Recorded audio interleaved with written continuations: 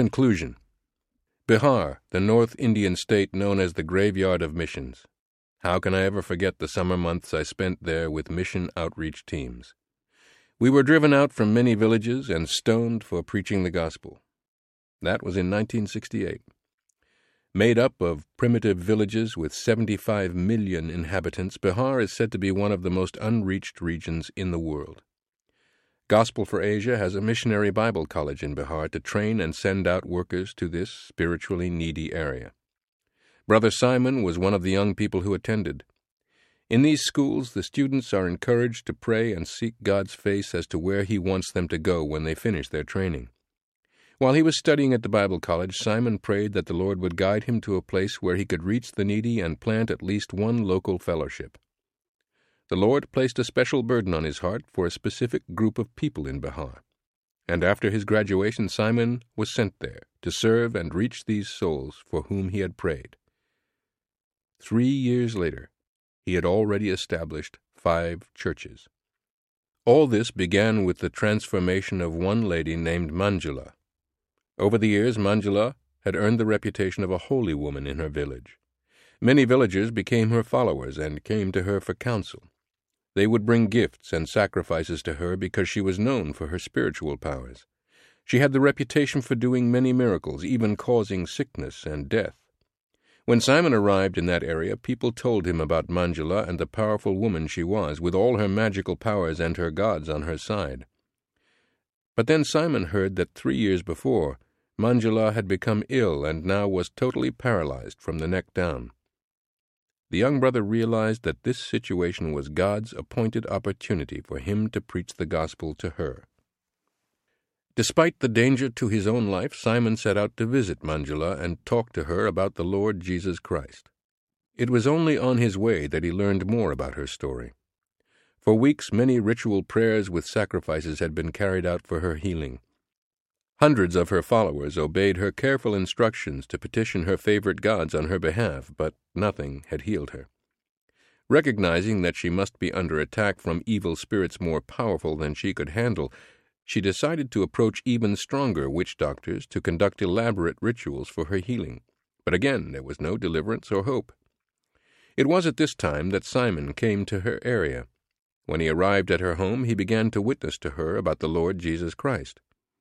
She listened carefully and told him, "For 3 years I have tried everything to appease these angry gods, but they don't answer, and now I am confused and terribly frightened." Simon asked Manjula, "If Jesus would heal you and make you well, what would you do?" Without hesitating, she replied, "If your Jesus Christ can heal me and make me well, I will serve him the rest of my life." Simon further explained to her about the reality of God's love and how Jesus Christ, the only Savior, could set her free from sin and save her from eternal damnation. God, in His grace, opened Manjula's eyes to see the truth. She decided to call upon Jesus to forgive her sin and save her. Simon knelt beside her and prayed for Jesus to heal her. As he prayed aloud, he also fervently prayed in his heart, "Lord Jesus, this may be my only opportunity to see this entire village come to you. Please, Lord, for your kingdom's sake, touch her and heal her. Your word says that you will work with me, confirming your word, and that miracles would be a sign for these people to believe in you." As Brother Simon finished praying for Manjula, the power of the Holy Spirit and the grace of God instantly touched her, and she was delivered and healed immediately. Within a few hours she was running around shouting with joy, "Thank you, Jesus! Thank you, Jesus! Thank you, Jesus!" Hearing the commotion, a large crowd gathered in front of Manjula's house to see what was going on. There she was, a woman who had been paralyzed for 3 years, now completely healed. With tears running down her face, she was praising Jesus and shouting His name.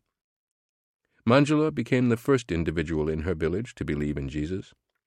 The following week, more than 20 people gave their lives to Christ and were baptized.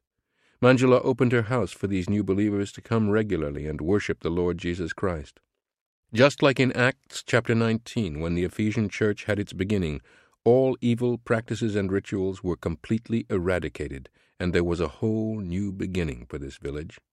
Simon began to preach the gospel in the neighboring villages as well, and even more people began to come to the Lord Jesus Christ.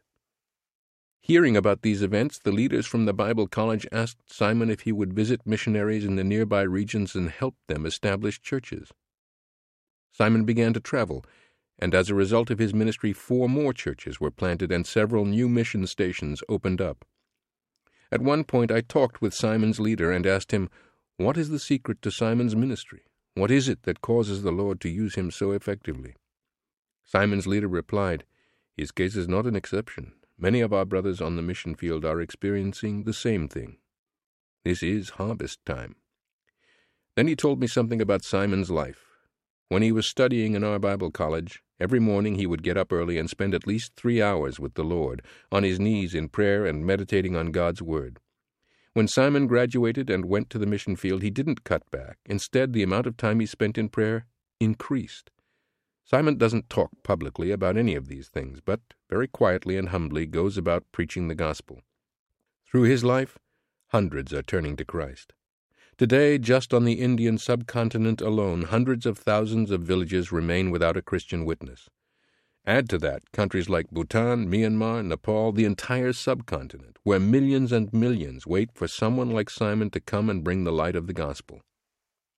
Romans chapter 10, verses 13 to 17 says that if these multiplied millions, sitting in darkness, call upon the Lord Jesus Christ, they will be saved. But how can they call on Jesus if they don't believe in him? And second, how can they believe in Jesus if no one has ever gone to tell them about him? Finally, you and I are asked this question: how can a person like Simon go unless someone has sent him? This is the question we must answer. Today, God is calling us to become senders of missionaries who are waiting to go to these unreached villages. We have a God-given privilege to link our lives with brothers like Simon to see our generation come to know the Lord Jesus Christ. I encourage you to seek the Lord and see if he is asking you to help support one or more of these national missionaries. If he puts this on your heart, let us know of your decision. You will receive information about the worker you are praying for and supporting. It often takes around $120 to $360 a month to fully support one of these national workers. But with as little as $30 a month, you can begin to help support one of these missionaries, sending him or her to an unreached village that is waiting to hear the good news. Through your prayers and support, you can help him effectively communicate the gospel and establish local churches. Suppose you are the one who is privileged to pray and support Simon as he serves in Bihar. Someday, in eternity, you will stand before the throne with Simon, his family, and the thousands who have come to know the Lord through his life and ministry. Praise the Lord for what the Lord has done over these 4 decades. Tens of thousands came to know our Lord. Communities impacted. And as a matter of fact, one of the most exciting things I live with, hearing about thousands of people that are following our Lord from communities that never had a chance to hear the gospel before. But then, when you look at the enormous need and the opportunity that is so unbelievable, so much more to be done. Jesus said the harvest is now, not 4 months later. And you see, my brothers and sisters, you and I, we are given this incredible opportunity to engage our life with the Lord and what he's doing, reaching multiplied millions that still wait to hear the name Jesus for the first time in their life. And this is our privilege. I mean, think about it. If the Lord is calling you to go somewhere, you must. It is a worthwhile thing to do. But then too, there are places you and I cannot go and be there. And that's where you and I can become prayer partners and supporters of these national missionaries or native missionaries, helping them to get trained and go to places and communicate the gospel and see millions turn to the Lord. But then, this is only possible if we can look forward to when we meet the Lord. I recommend you take your driver's license and look at it and see how old you are. Well, you know that. But then add 100 years to your present age. what happens to life. Everything we dream about and live for.